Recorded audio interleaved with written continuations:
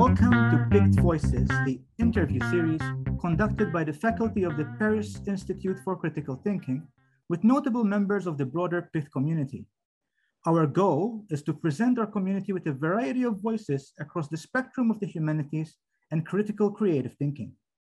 My name is Anton Bonnici, and today it is my pleasure and honor to be joined by Mr. Wolfgang Panek, author, director, performer, translator, producer, and editor.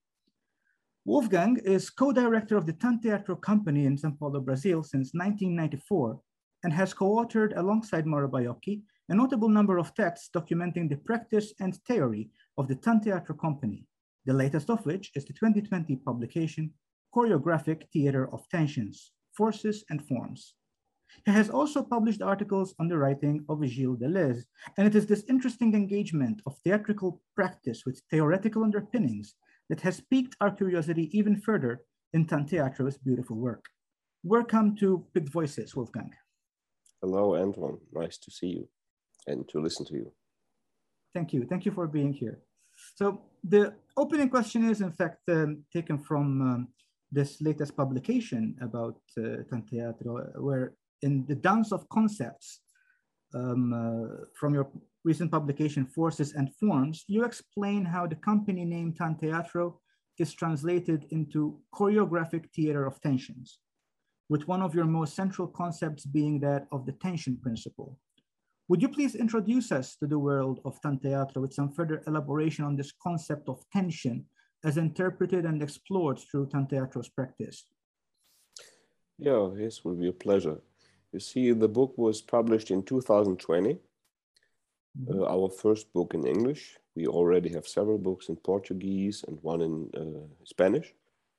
But it was our intention to reach a broader audience with our ideas and practices, and also, and somehow to open up to different groups, social groups and national groups, and so on, because in one way or the other, when you are working in Brazil, and if you are working even as a choreographic theater with Portuguese language, this is somehow restricting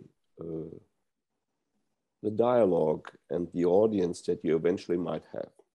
So we decided to write a book in English, and this book gives you a kind of overview of our concepts, our practices, and our trajectory. In particular, the trajectory also of our founder, Mauro Baiocchi, a Brazilian choreographer and director. And well, she founded our group in 1991, which is actually today like something like 30 years ago. True. And I can tell you that this is not such an easy thing to maintain a group in Brazil for such a long period.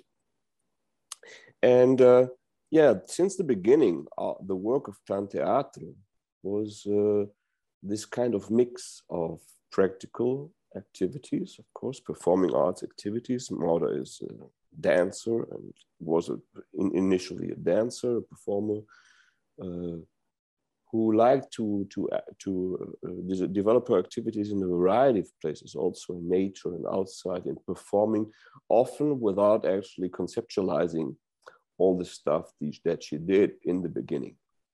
But after some time, there was this tendency to also conceptualize your own work, her own work in that case. And step by step, this became more or less a permanent aspect of the work. So when I entered the company, which was in 1992, it already existed for about a year. And at this time, people were working on a work that was called The Deaf Book of Alice. See Alice in Wonderland, the character of Lewis Carroll. So this was a 6-hour piece in which, but Alice was actually, how you say, she was abducted from Lewis Carroll's book to the underworld of the Tibetan Book of the Deaf and stuff like that. And so when I came to learn the group, everybody was practicing every day for hours, a lot of physical training. And at the same time, people were trying to work on the concepts that Mauro started to develop about 1 or 2 years earlier, more clearly. So Tanteatro, which comes from the word tan, T-A-N, which is, you know, it's a root comes from, how you say, Sanskrit. It's a Sanskrit word, tan, and means tension. And it's also the word that is in tan, which is in dance, Tanz in German. In German, you see it very clearly, T-A-N, tan, tanz, danse, dance, etc., etc. So the tan comes from this word, which at the same time means tension in Sanskrit. So it has a wide denotation. And so Maura added an A, another letter, because she wants to stretch the tension a little bit more. And so Tan Teatro. And by time we came to a sort of translation, first it just meant theater of tension. And then because we got aware of the fact that the choreographic element is very strong, so that we thought, no, this should be the choreographic theater of tensions. And so tension, yeah, this was the first point, the essential point, that you should always pay attention to tensions, not tension in this restricted daily-like manner that we normally speak about when we say, this is very tense here, or there are international tensions, or what, you know, always these kind of negative perception of the word tension. When you think about dance as something that is directly related to tension, for instance, physical tensions like muscle tensions, like torsions and so on, like spatial tensions, the way that the body relates to space. And the observer, for example, that sees a body on the stage perceives the body inside a certain area. The movement of the body is in some way related to the physical space in which it is happening. And you can speak of a sort of body-space tension because you see the body and the space interacting with one another. So there's this kind of energetic relationship between two or more different things. And regularly there are much more things involved than just two. Well, this kind of energy relationship between the very diverse elements that compose a theatrical or a performative action, this we call tension, which is about the difference of potential between things. So even you might have even tensions between, for instance, colors that you employ. Let's say you have a certain stage set, or you have a costume, or you have sound. There are immaterial and material elements. All immaterial and material elements of the performing artwork are somehow interconnected, and they are, let's say, interpenetrating one another, or they are in contact. And the difference of potential between this diversity of languages and elements, material or not, is a kind of composition of energy differences. And this is basically what tension is. And that means that you somehow, with the concept of tension, you are able to find a common denominator for everything that is happening. And that does not necessarily depend on meaning. Okay. It does, however, not exclude the possibility of meaning. So you have, for instance, you have a gesture that is not exactly necessary, and is not necessarily meaningful, but maybe it connects to something else, maybe a sentence, a word, or something that has a sort of social meaning. And you put the two things together, and then you might say, no, there is this energy element. And energy doesn't exclude, of course, doesn't exclude meaning, which sometimes people think. It's somehow prior to meaning, but it is at the same time connected. And actually what we are interested in, that's why the title of the book is also called Forces and Forms, is how energy processes and processes of generating meaning stay always in touch. Okay. Okay, so this would be a very essential aspect. First of all, just to repeat, tension is a kind of common denominator between all elements that compose a performative scene from our point of view. Tension by us is perceived not as something positive or negative. It is just something that happens. It's there. It's just there. It's like also in life. So you have all types of tension. You have pleasurable tensions. Consider, for instance, the body. When you like somebody, or when you are interested in something, or when you love, or when you are aroused by somebody, whatever happens, all these hundreds of little muscles and big muscles in your body make a certain performance. This relationship that you develop, this affection that happens between you and somebody else, transforms, modulates your body in some way.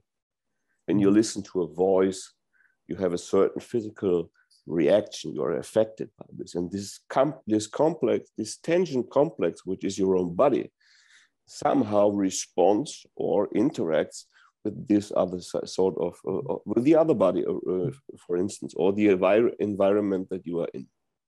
Okay, so. No, that's very interesting. And you've already started tapping into the area of the second question. As you said yourself, there's this process, right, of reflection and definition on these practices. And you just said that you started the process when you entered when you joined in 1992. Then you started that process of finding more definitions. And in fact, when I read the book, I took a look at Forces and Forms. And it was very interesting how the definitions are formed. And there's actually a very interesting list of these definitions that most of them explore very interestingly what you've just been saying. And do you feel that this process, this aspect of reflection and definition feeds back into the performances? Like how does it how does it form part of the cycle? Yeah, I see what you mean, because there is often a disconnect between theory and practice. Yeah. People talk a lot, especially when you go to university. People like to make a lot of speeches. They seem to be the smartest persons on earth. And then you see what they are doing and you say, wow, nothing of what they just said is happening in front of me. So this is really a huge problem. And I have to admit that also I found that among the younger people for instance, in Brazil, today they have to still read a lot of philosophy. They became, they have to be some sort of specialist in certain areas. Maybe they like to read a lot Deleuze or whatever. And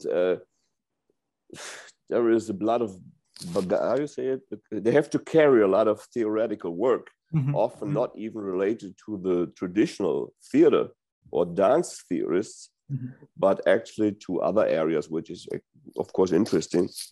But you feel that somehow there is too much, the balance isn't very good. And often the professors don't know really, professors like to talk about the books, they read a lot, they have this kind of intellectual advantage about their pupils, and this puts them in a sort of power position, but it doesn't really mean that they are able to help in the creative development as far as the arts themselves are concerned. Okay, so this is sometimes something that we can observe a lot here. I don't know how it is in Paris or elsewhere, but this is something I noted a lot among people that work with us. So, but I have to tell you, Maura Baiocchi, basically the person responsible for the main concepts of our work, I collaborated a lot with let's say, the theoretical formulation and development of the basic ideas. So she is very concrete. And I have to say there are some people maybe who have certain talents. Let's say you have an intellectual talent, but you do not even how to work or to walk, you know. Somebody sits up, take a walk over there. Person just cannot get up from her seat or something. So no, in her case, I think this interrelationship is very intuitive. Having an idea. And you don't need, I don't know, I think often you don't need to go too deep in the intellectual elaboration of a concept. Actually, that's why they dance in our case. You see, the concept needs to dance. You have to be able to, it has to be able to move, to transform, and you have to be able to interact with it. That's why it's dancing somehow. So in our case, there was always a very straight connection between both things. Let's take the example that I gave in the beginning. You're a body. You are composed of a bunch of muscles, some very small, some very big, some intermediate. They are kind of muscle. Muscles are tension complexes, right? So you could say everybody is simply something that depends on establishing the variety of tensions. Any movement, any expression. If you laugh, you have more than 60 facial muscles or something in order to have to form your laughter, your smile. So you can see this, but now you can see this from a very technical point of view, if you want to, or you just say, no, let's see. So let's explore our muscle tensions of our body. So there you have a very concrete exercise. First, you will get conscious of these different muscles you have in your body and to see what they are able to produce. So we have, for instance, a practice which is called mandala of body energy. This is a very essential tool that we use in our work, which is designed to synthesize the diverse faculties of a person. Let's say the physical aspects, the body, the bones, the muscles, the movement, perception, sensibility, thinking. Thinking is not welcome. Sometimes people think that they shouldn't think. No, just question is how to integrate your thinking so that doesn't become an obstacle to your other capacities. So this mandala of body energy is a kind of tool, which is actually an exercise, which is like 190 to 120 minutes long, generally, depending on the person that is executing the exercise. And in this exercise, the person step by step gets acquainted with different aspects of her or his body. Very slowly, very attentively, and then step by step, including more and more capacities or faculties, until the exercise is designed in several dances. One follows the other. And let's say it's accumulating. You do something very simple, then you introduce a second element, then you go back. That's the so-called zero position. You always go back to the zero position. You make a dance, then you go back to the other zero position. And you are somehow accumulating the experience. And this is the zero position is a kind of starting and finishing position. And it's also a transitional position. You always go back to zeros, there where all possibilities are. But you return to zero with an additional element, so that when you are in zero, and zero is actually the symbol of chaos. It's not just the absence of something. It's just not the non-manifest state. So you always you manifest something, you return to the non-manifest state, but which is actually far more energized. And at the end, after 6 dances, you come to the at the final dance, you come to the improvisation element. That is when you hopefully were able to integrate all your faculties, and then you start creating based on this. And then if everything works more or less well, then you will not find it. Sometimes you have these creation or improvisation techniques that people do something immediately, now do something very crazy. But after 5 minutes or 10 minutes, you feel that people is drying out, just losing it, because nothing new is coming. Because this creation or improvisation exercise isn't really sustained by yourself. So in this mandala of body energy exercise, we have one dance which is called the states of matter. Okay, the states of matter. So you have liquid, gas, and you have solids, right?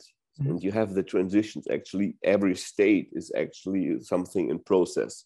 You have very different solid states, you have very different liquid states, and you have different kinds of, how you say, gas. Mm-hmm. It's not liquid, it's gas. Well, gaseous. I don't know the gaseous state. So, and we try to connect then the muscle work of the person, of the performer, different types of tension, very concretely, the density or intensity of muscle tensions related to the element. So the person is conducts herself to move through different states of physical, of muscular tensions, and trying to experiment not only the state, but also all the transitions from one state to the other. So there you have a very concrete exercise of how to experience something like tension on a very physical level in your own body, very elementary and very difficult, because it's not easy to be aware, not only to be aware, but also to work and to operate this tension system, which is your body. Interesting. From what you're saying, I'm hearing how the theoretical aspects are not merely descriptive, but there's also an instructional aspect to it all, and it translates into actual movement. The theoretical aspect translates into actual physical exercise in the space, and that sounds quite lovely. That sounds quite lovely. Moving on to the next question, and I'm interested to see how this figure ties in, because Antonin Artaud has been the subject of a number of performances by Tanteatro, and he is regularly listed as one of the company's sources of inspiration. So, what is this relationship that Tanteatro has with Artaud? I would say in our case that for the beginning, it's always a question of love affairs, or of some sort of passion. I mean, we can make a lot of theory about stuff, but maybe we say, no, when you start off with something, you must somehow feel affected by that. You must have we have some of these figures. We have Artaud, we have Nietzsche, and of course they are very interrelated. So there are certain recurring subjects. Maybe you have encounters at some point in your life, and this encounter somehow affect you. Maybe initially you do not even really know what's going on. Maybe you're just losing somehow balance because you have this kind of encounter. And I would say that in case of Artaud, this is part of the question. When we started to work on Artaud in 1996, it's 5 years after the founding of the company, because I came from Germany, and I started reading Artaud, I think when I was 17 or 16 or 17, and there was this kind of shock experience at the time. And but I didn't at the time before being in the group, and I didn't really know what to do about it, I have to admit, like in a more creative way. And then in the company, at somehow point, I said, Mauder, I think we should do something about Artaud. And by the way, his 100th birthday is coming. So in the year before, we had done this Buto and Related Arts Festival, Buto and Research Theater Festival, big festival in 3 cities simultaneously in Brazil. And then we had a lot of courage. We said, we make another festival. So we decided to go for Artaud. And well, I could tell you a lot about the big festival, but I will stick to our own work. Within the festival, I suggested to Mauder that she also would create a performance based on Artaud.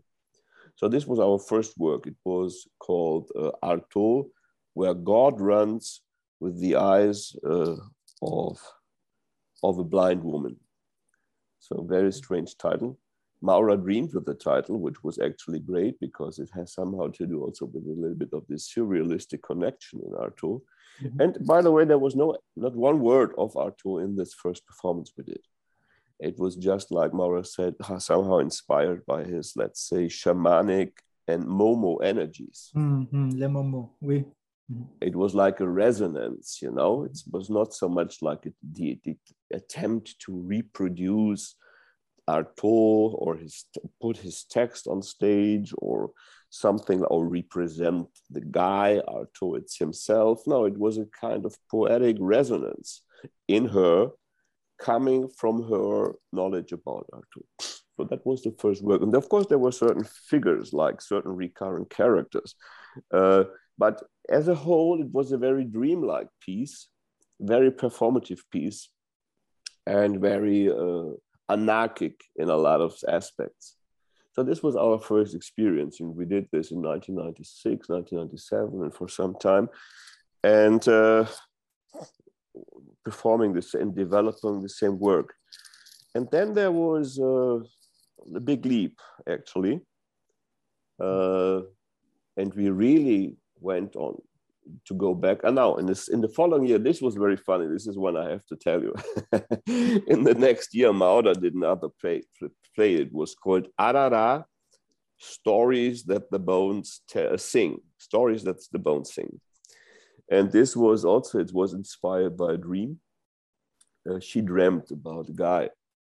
She had a dream with the group, the league of the worshippers of the main lie. Oh. And so it sounds a little bit strange at the beginning, but when you are living in a very corrupt political system, mm-hmm. or also circled by religious systems where you know that people are lying all the time, mm-hmm. and they're building their entire power structure on that, then it becomes less fun. It's funny, but at the same time, it's also serious. So, and the interesting thing in the play was that was our second work on involving Artaud. Mauder was doing something, I don't know if you know that in France, but it's called a psychograph. Mm-hmm.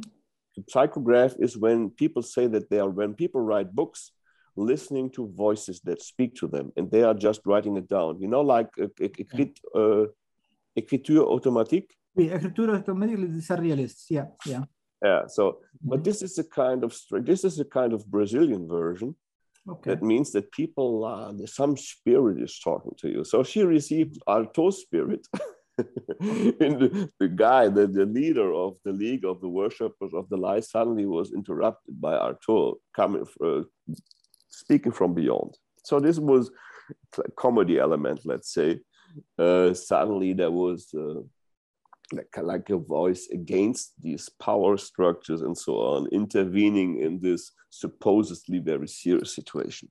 So this was like things that were happening in the beginning. And then I would say we had this big leap. And in 2014, for some reasons that I do not really recall perfectly well right now, we started to work very seriously on Artaud. We did we did 50 drawings to assassin magic in 2014. We did cartography in 2015, which consisted of 3 different plays.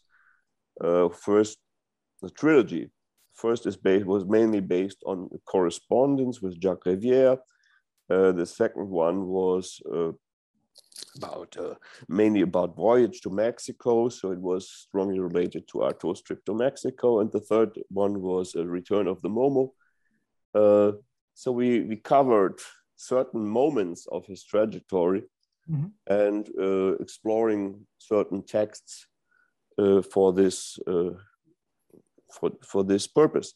So this was like a 5.5-hour play in total, and it was very nice. We did it a lot of times for our conditions, within the material conditions in Brazil. Yeah, a lot. And I designed the last, because I was the author, let's say, together. Mauder was the choreographic director, but I was basically conceiving the plays.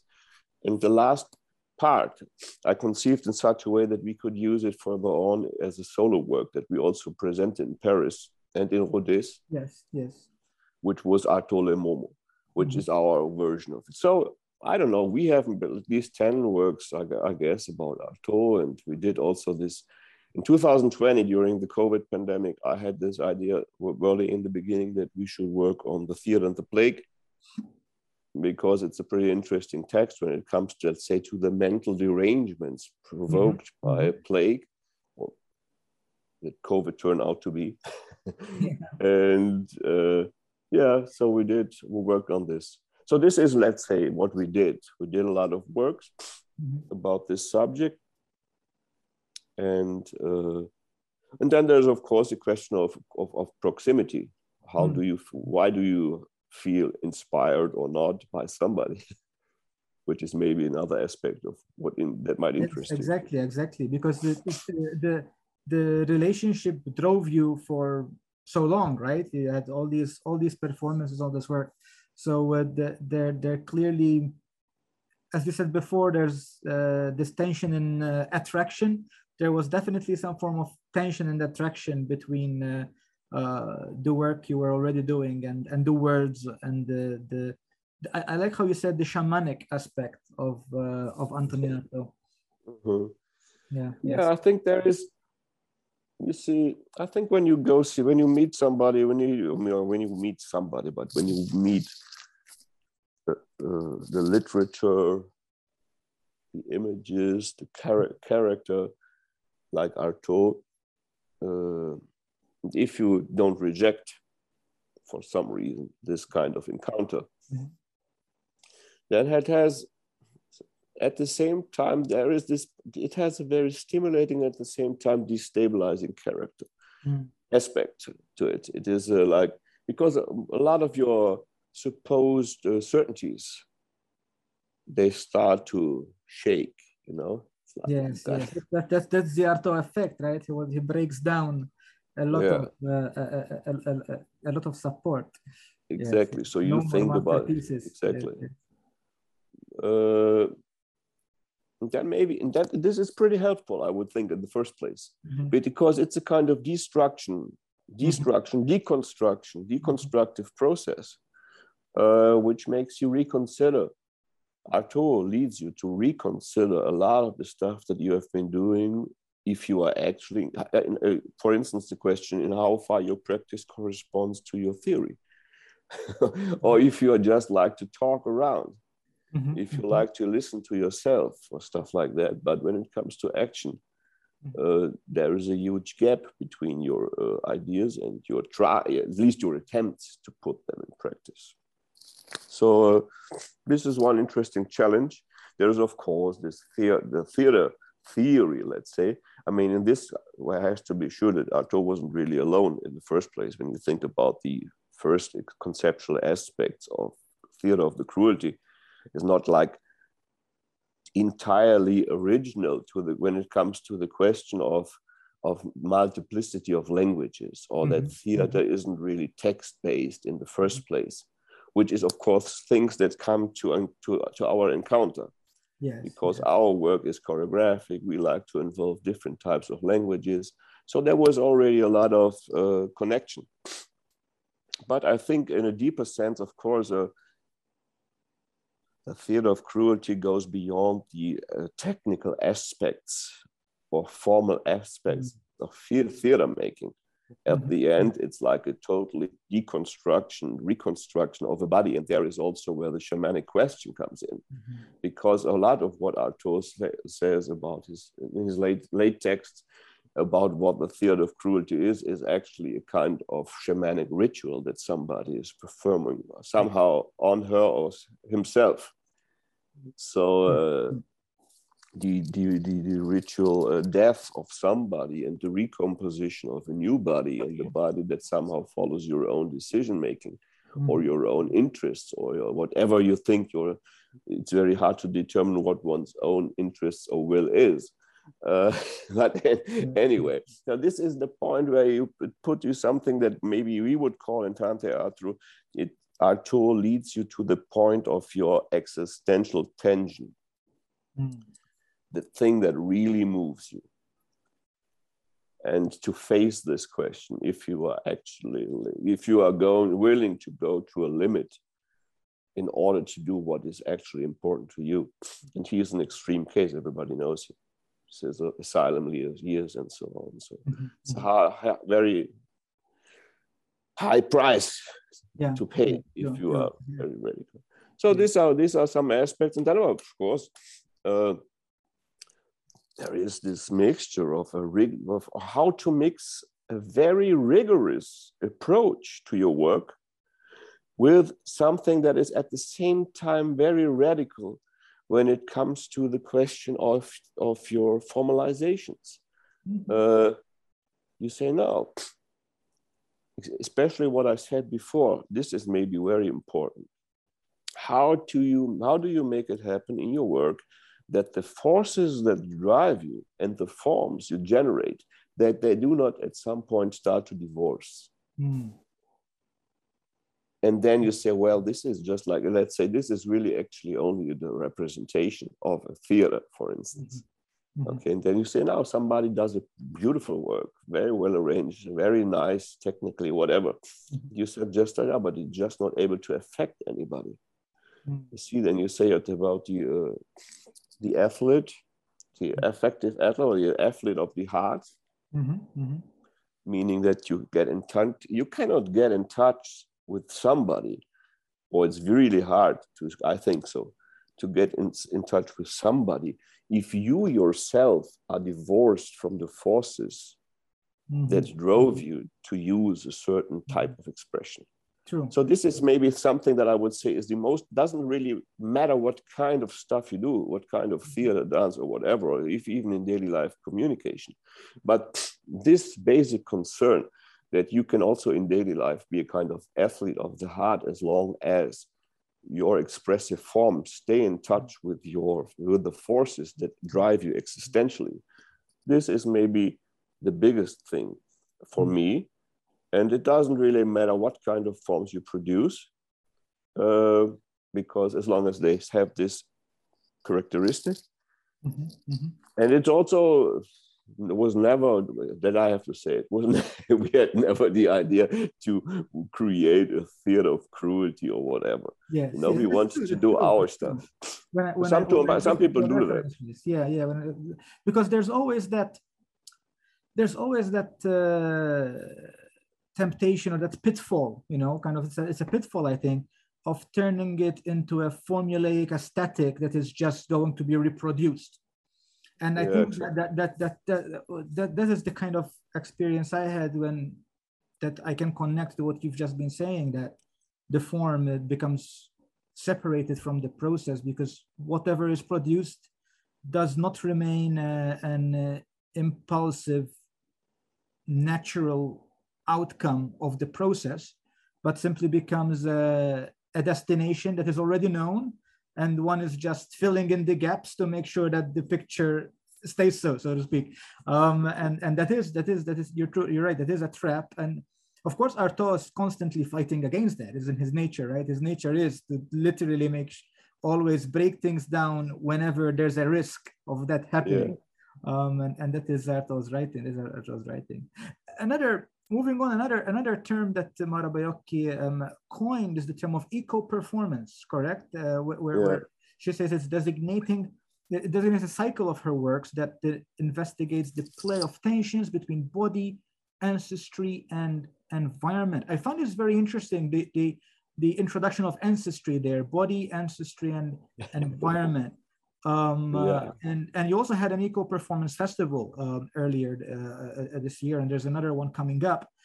So what is this eco-performance and the goals and the intentions of this approach, so to speak? Maybe I would just like to, I'll try to be more concise this time. But I have to say that there is a connection, let's see, between the tension principle, tension on the one hand, so that you are always connected. Things are always connected. And actually, things are not really things. They are also tension processes or tension flows, if you speak like that. So you cannot really isolate. I mean, it sounds, everybody says, everything is connected. Well, okay, this is nice. But the question is, what do you make out of it, right? Also in creative terms. Now, how does that kind of consciousness influence your practice, your life, your existential or artistic practice? So when you say, okay, things are interconnected, what actually is going on is always in this in-between sphere. And when you think from the tension principle, then your body is not restricted to your skin or something. You know, you're breathing, you're eating, you're looking, you're watching, and you are interactive with your environment. So you cannot divorce your body from the environment. When you think under the point of view of the tension principle, actually, of course, your body has a certain stability and independence. but not entirely. It's far away from being entirely independent from the environment. So body and environment are essentially connected from the start. There would be no body without some sort of environment. And at the same time, the body constitutes an environment. So I'm saying this because before we had the eco-performance, we had this idea of e-corporality. That involves this idea of an intrinsic relationship between body and environment, and how does this idea affect our way of performing? This constant co-presence of that, what you call your body, and other bodies and other elements of the spaces that you go through, that you live in. So on the one hand, we have this, and then simply we have this other passionate aspect that is somebody just starts working in certain things. And I think in Maura's case, it was absolutely like this. She just enjoyed to perform in very different spaces, not only on the stage, but also in urban spaces and natural spaces and so on, and to explain different possibilities of interacting. And there's, of course, a kind of maybe, let's say, organic or initial sensibility, however you want to call it, that just makes you feel related stronger to different environments that are not only the traditional stage environments. By the way, eco-performance can happen on a stage, can happen in any type of environment. The question is more, how do you relate to the environment? And do you understand that you are actually a part of it, and that you as a performer or the performers are part of the composition? And that the performance is not me. It's not like l'état c'est moi. Sometimes in the star system, you have a little bit this idea, or we are very self-centered. So we always think that we are the performance, and we are not aware of the fact that actually what the performance is happening in a composition of in-betweens of all the different elements that were designed to perform, to be the performance. So eco-performance has a lot to do with this, on one hand, of this notion that the performance arises in the in-between of the body-environment connections. And then, of course, it is important also politically speaking, because the thing came stronger up in the end of the 80s in Maura's case, and end of the 80s, beginning of the 90s. In Brazil, we had this conference, the International Conference on Climate. Today we have one other conference. You see, decades right now, yes. Yeah, she performed at that time a work was called "When the Butterflies Get Lost." It's also an interesting title already, because when the butterflies get lost, it's a kind of symptom that the environment is getting bad. And so she performed at that time at this conference, and she called her stuff environment performance at the time, not eco performance. Then, for several reasons, the word changed at some point, and we started to have this ancestry. This is what you're coming up with. Okay, why is ancestry relevant to an eco-performance tool? Why is it, if there is, you could say maybe, well, the body-environment performance, the relation imply in the first place something that is more spatial. There's a more spatial or physical element. The ancestry, now we are talking in a wide sense, that gives a sort of temporal dimension to this concept of when you say, you do something site-specific, like people say, well, you're talking about spaces, but you are still not invoking time. It is explicitly. So therefore, the term of ancestry. Now you have ancestry like, I belong to a certain group of people, of culture, of a cultural environment, and so on, which is also an environment, so to speak. But when we think about it in a larger sense, it does not only back to our ancestors, personal family ancestors or whatever, or the tribe that our family once belonged to, and so on, and its cultural formation. But as we know from biology or from Shakespeare, we are made of stardust. So you have also this cosmic ancestry. You have this ancestry that relates you to minerals, to plants, to animals, and to the whole variety of the biological, of the organic and non-organic cosmos that you are part of. So in this sense, you are talking with ancestors or you are in touch with ancestral aspects of life once you are performing in a certain environment. And the simple fact that you take this into consideration, not just as an abstract idea, but let's say, let's try you open up your senses, your sensation to this idea.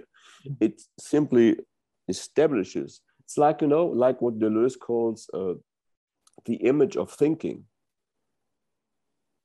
Our kind of thinking and acting depends a lot of certain paradigms. And therefore, these transcendental ideas, that we are oriented by, they have a very strong effect on the way of how we conduct ourselves and our social life and so on. And so once you establish certain other ways of thinking things, you know, like this, when you say, "Now this is the Copernican turn," or something like that, you just switch around a little bit the idea that you make of things. This triggers, sometimes, not always, sometimes different sorts of perceptions. Let's say you simply allow yourself to perceive things in different ways. So in this case, once you consider the ambience or the environment as a space made of ancestry that you have a relationship with, and I'm not talking about how people say like, sometimes people like to joke about this stuff as if we are not naive idiots or something. Like how they say kumbaya or something like that, peace and love and peace and so on. No, it's a conflictual and relation. All these relationships, you could say, okay, we are more like Heraclit, you know, conflict is at the beginning, or Arthur would say dissonance, or we would say tension. So no, it's to be in an environment is always, it's not harmony only, it's conflict a lot of times, struggle and so on. But in any case, it's interdependence and collaboration and conflict. And so ancestry brings you this idea that you are in somehow in different sense related. And it also, from the performative point of view, and this is where I close the idea, once you think that you are interacting with something, let's say a plant, a stone or whatever, and you allow the possibility that you respond, that it's a bilateral relationship, it's mutual. It's not just you who is giving the cards, you know. Say, now I'm doing this. But then you see how new possibilities of expression arise once you open up to be touched by something that normally you wouldn't consider as a dialogue partner, right? Who would what you say? Oh, whoa, I'm not talking to a stone. What the stone is going to tell me. But this is exactly where we can say. Then we come back to this shamanic question of Artaud. Yeah. Okay. Yeah. This is very interesting. The idea of opening new pathways of conversation, finding new aspects of relation and affecting you across time. I like a lot this concept. You also work a lot internationally, right? So you have a lot of international collaborations, and right now you've been working with the Mozambican dancer Jorge Nlozi. Yeah, that's right. And I've seen recently the video on Hamilton Necropolis. Yeah. I really enjoyed looking at his, apart of course from the actual choreography and the physicality of the movement, but there was something about this connection to earth, connection to earth and earth-like substances and earth-like and dust and feeling in that work. How is this about Brazil meets Mozambique? How does this, what kind of conversation is created there? Yeah, just I will tell you. Maybe first of all, I have to say that Maura, in some point, started to study in Japan. She studied in the 1986, 1987. She studied Buto with Ono and Tanaka. She went to Europe. So this international element belongs to the early phases, let's say, even before our creation or as a group. And you see, I'm German, she's Brazilian, the guys from Mozambique. We have now a painter, performer friend, which is also part of the company. She's from Argentina. And so, yeah, we have this idea of this transcultural approach, let's say. But it's not so much about conceptualizing actually, let's be transcultural or something like that. It's more like things happen, I would say. It's like, because we could you make some theory about it afterwards, and then maybe it's also interesting to do that. But I think things, once you are directed in a certain way, then things start to happen. Then you meet people that you would say you have some sort of effective relationship, and you want to work with the person. Mm-hmm. And this was somehow the case with Jorge and Josi. In 2005, we went to Mozambique. We were invited by a producer, came out of nothing, so to speak, for me. Somebody picked you up on the internet and started to suggest to work. And so a lot of struggle to get the money to go there, but finally we could do it, and we did a work there. In 7 weeks, we collaborated with the company that George came from. It was called Company of Chant and Dance of Matola, which is a city close to Maputo, the capital of Mozambique. Well, George ended up doing the important solo performance in this work. He was very young at the time, so he was like 21 or something. But he was very nice, very impressive, and very responsive. And a lot of years later, in 2017, our company was doing like 25 years. We had this idea we should bring together some people that worked with us at some point for sort of commemoration of relationships and creative interaction and so on. We invited George to come to be part of 1001 Plateaus, our work on Deleuze and Guattari. And he came, he performed, and he was interested in staying in Brazil.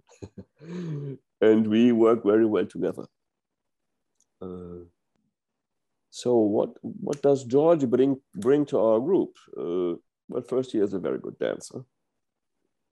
And he's very open-minded when it comes to any kind of proposal. He is not like a big intellectual or something, but he is very, intelligent when it comes to his physical understanding of what can happen on stage. He is far more developed than a lot of people that I know that can talk a lot about philosophy of social sciences or whatever. So he's very perceptive. He has an impressive sensibility and great skills also. And he just, I don't know, this is also, I would say it's more like a personal confession or something that you can say. When you propose something to him, when we talk with one another, or he proposes something to us, it happens on a very intuitive level. It's not, we say, no, we want to work on this. Okay, we have found some sort of language to talk about this. And let's say my first thing that I wanted to do was make a dance about power and how to be on a throne, the place of power. That was basically the starting point. How to work on the fact that you occupy a place of power. And I don't know, we had that, it's sort of a little bit magical also sometimes that somebody just has a great understanding of that. And then they have this Maura, and they have a very good relationship between choreographer and dancer. So he brings this kind of knowledge that he has from traditional dances and contemporary dance. And then he started to learn our techniques and so on, step by step. And I think it's a very nice combination. So we did a number of solo works. We did messages from Mozambique. We introduced his original language in our works, which is Xangana. It's an African language, which is also very enriching, because for me it was very interesting because, you see, for us, actually, I do not really understand, let's say, what's going on, what is being said, but I understand the language under a more musical point of view. or as a on its energetic or material level, and not so much on what it means or denotates or whatever. And this was also very interesting because somehow the contact with other languages, let's say you speak English, French, or whatever, and our guys here, they started to learn his language so they could sing together with him in certain moments. So this remodulates your body. This is also important. This is maybe also, you suddenly, you open up yourself to different types of sensibilities once you try to practice languages that are not yours, so to speak.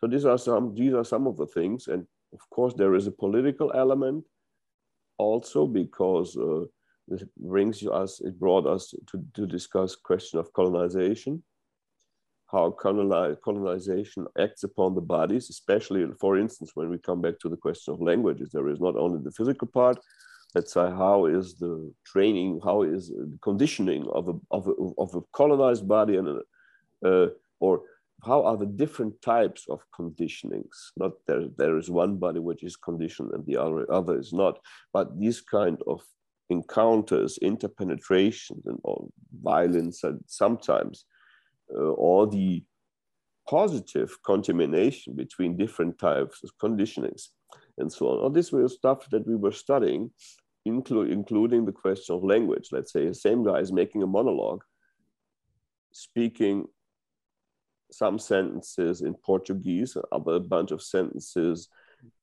in Shangana, and how these things intersect, and from the perspective spectator's point of view, because you listen to one sort of rhythm and sound and so on, and then you jump over to the next one, and it makes you, like, when you listen to different languages at the same time, and you feel that it makes you shake a little bit, you are losing a bit with certain ground.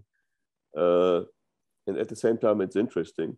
So these are some of the, just spontaneously pointing to some elements that I think are of interest. Very interesting. Yes, very interesting. And this idea of a new language actually affecting even the perception of one's body and the different dynamics that are created therein is quite that's quite a strong image. It's quite a strong image. Thank you a lot for all of this. We've spoken a lot about these different aspects of Tanteatro, and my final question would open up more with regards to today's world and theater's place in today's world.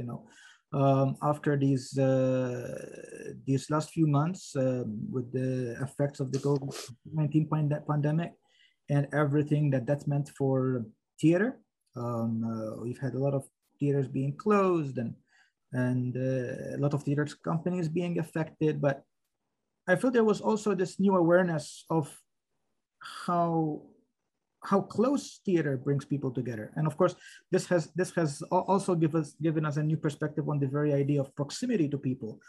We've been for many months, we've been told, keep your distance and don't go next to people. And of course, what we do in theater is the complete opposite. We want to bring people as close as possible together, even more. So where do you think that all of this leaves theater today, from your experience? Where does it leave theater today? I want to reply to your question, but I just want to make this maybe this connection with the question you made before, because Hamlet in Necropolis is part of a project that we are doing now, and we started it during the pandemic. So I think it's interesting and useful to establish a connection between how to react to the pandemic. Yes. What it does is triggered by it. So I mentioned before, we did this project on the theater and the plague.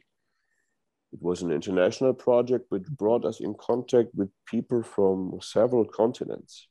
So in this case, you have to say, because I wanted to make an interpretation of the theater and the plague from the point of view, from a pandemic point of view, multiple entrances. And so actually, as you said, this project brought us in contact with a lot of people from Thailand, from Russia, from Tunisia, and elsewhere. So that I'm mentioning this because it's an opportunity. When I see crisis, you say, crisis is always an opportunity as well, or can be, right? You can see something You say, oh, there is an obstacle, I cannot go. Oh, no, you can try to jump over it or find a way to cross the obstacle. So I think the same thing with Hamlet in Necropolis, which is also this project. We are still working on this. In this case, Necropolis has to do with COVID. So concretely, Brazil, was very hardly affected.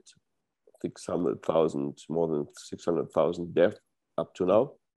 So here, the images you saw happened on the biggest cemetery of South America. So it was a mess. It was horrible when all these people were dying. You see the bones in the film. Yeah, we were actually exposed. You would be walking in the middle of bones in a cemetery. So this was really rough. So I have to say, from a personal point of view, I didn't feel that the pandemic stopped us in our work. Actually, we very quickly shifted our perception. So where are we? How do we conduct our creative energies under the given circumstances?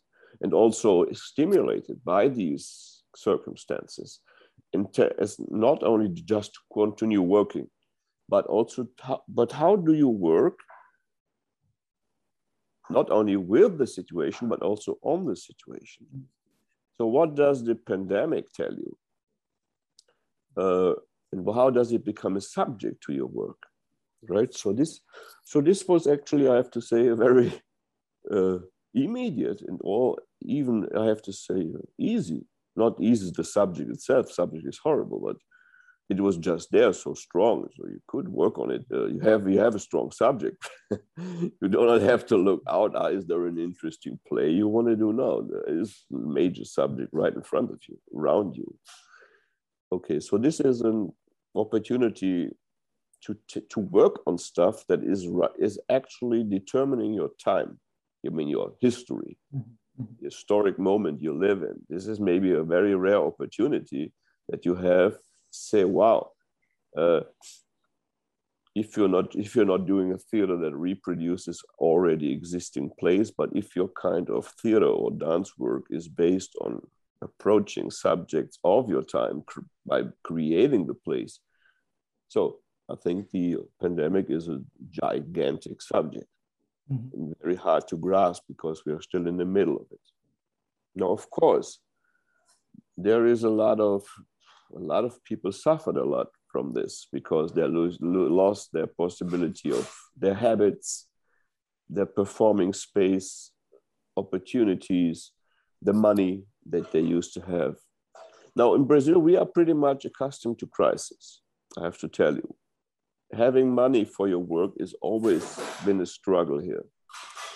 So we are, let's say, struggle-proofed. It's not like, I lost my job, or something like that. You never had a job in the first place. So you always have every year to fight again. And you have the feeling that you never really leave the place where you started from in a lot of ways. Like you have no financial security at no point of your career, or if you want to call that a career. So I think this also makes a difference. From which angle, from which geographical and social and political point do you experience a disruption like this? If you are accustomed to a very comfortable lifestyle with your fixed salary for years, and then suddenly says you cannot work anymore because the theater is closed, then your perception is certainly very different from somebody who never lived these tranquil, this quiet, or these comfortable circumstances which you may also, this is something, I'm German, so I can tell a little bit about it. As Europeans, we are sometimes think that our lifestyle is somehow a human rights issue. Yeah. We have a guarantee somewhere written in the stars that we should live that way. And that's actually the standard how life should be. And everybody else is messed up. So there is this sometimes a limitation that how to understand. No, in very different places of the world, things are seen differently. And then sometimes you might even say, okay, I would say, some things get lost, let them get lost.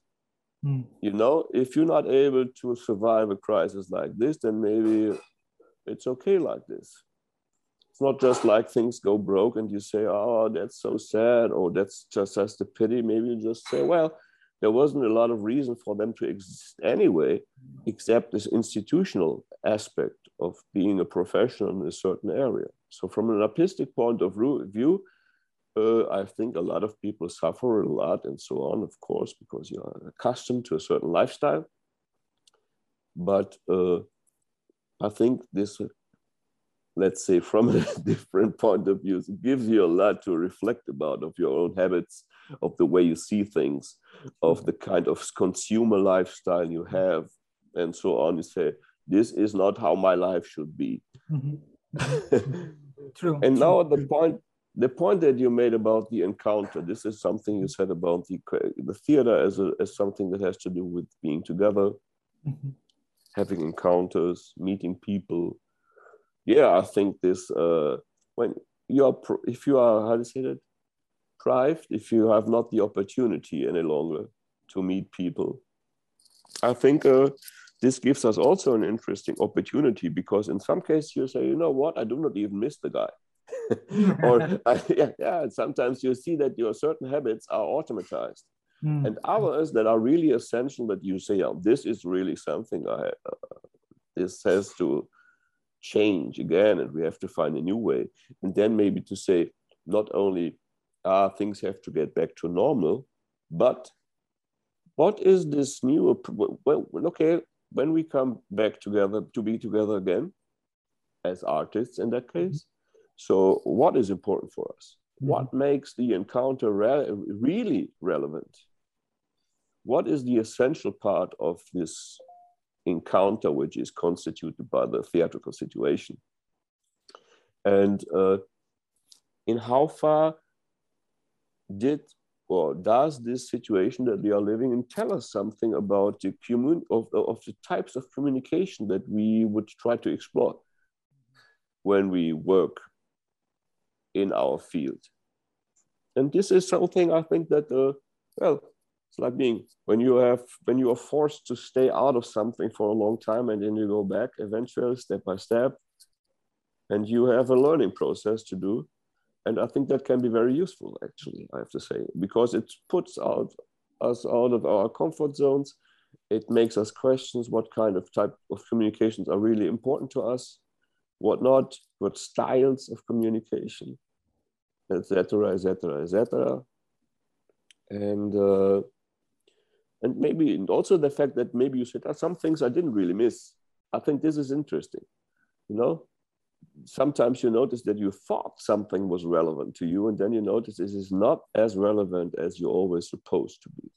Yes. So this, I think though, in this way we have something positive about is that maybe we can consider our own selectiveness to cultivate the things that are really matter to us, everybody in a certain fashion. It's not like to be generalized. And also say, no, this is not so important anymore for me. We can skip this part. It's an opportunity to rediscover once again what is truly essential. Yeah. Yeah, it is truly essential. Well, thank you very much for all this. This was a lovely chat, and thank you for being with us. And I would like to thank also all the Picked Voices listeners. I hope that this discussion gave you some insight into the work of the Tanteatro company. And do look them up. Do look up Tanteatro on the different platforms like YouTube and online and social media, because there's a lot of beautiful work there to be discovered. Thank you very much, and good evening. Thank you.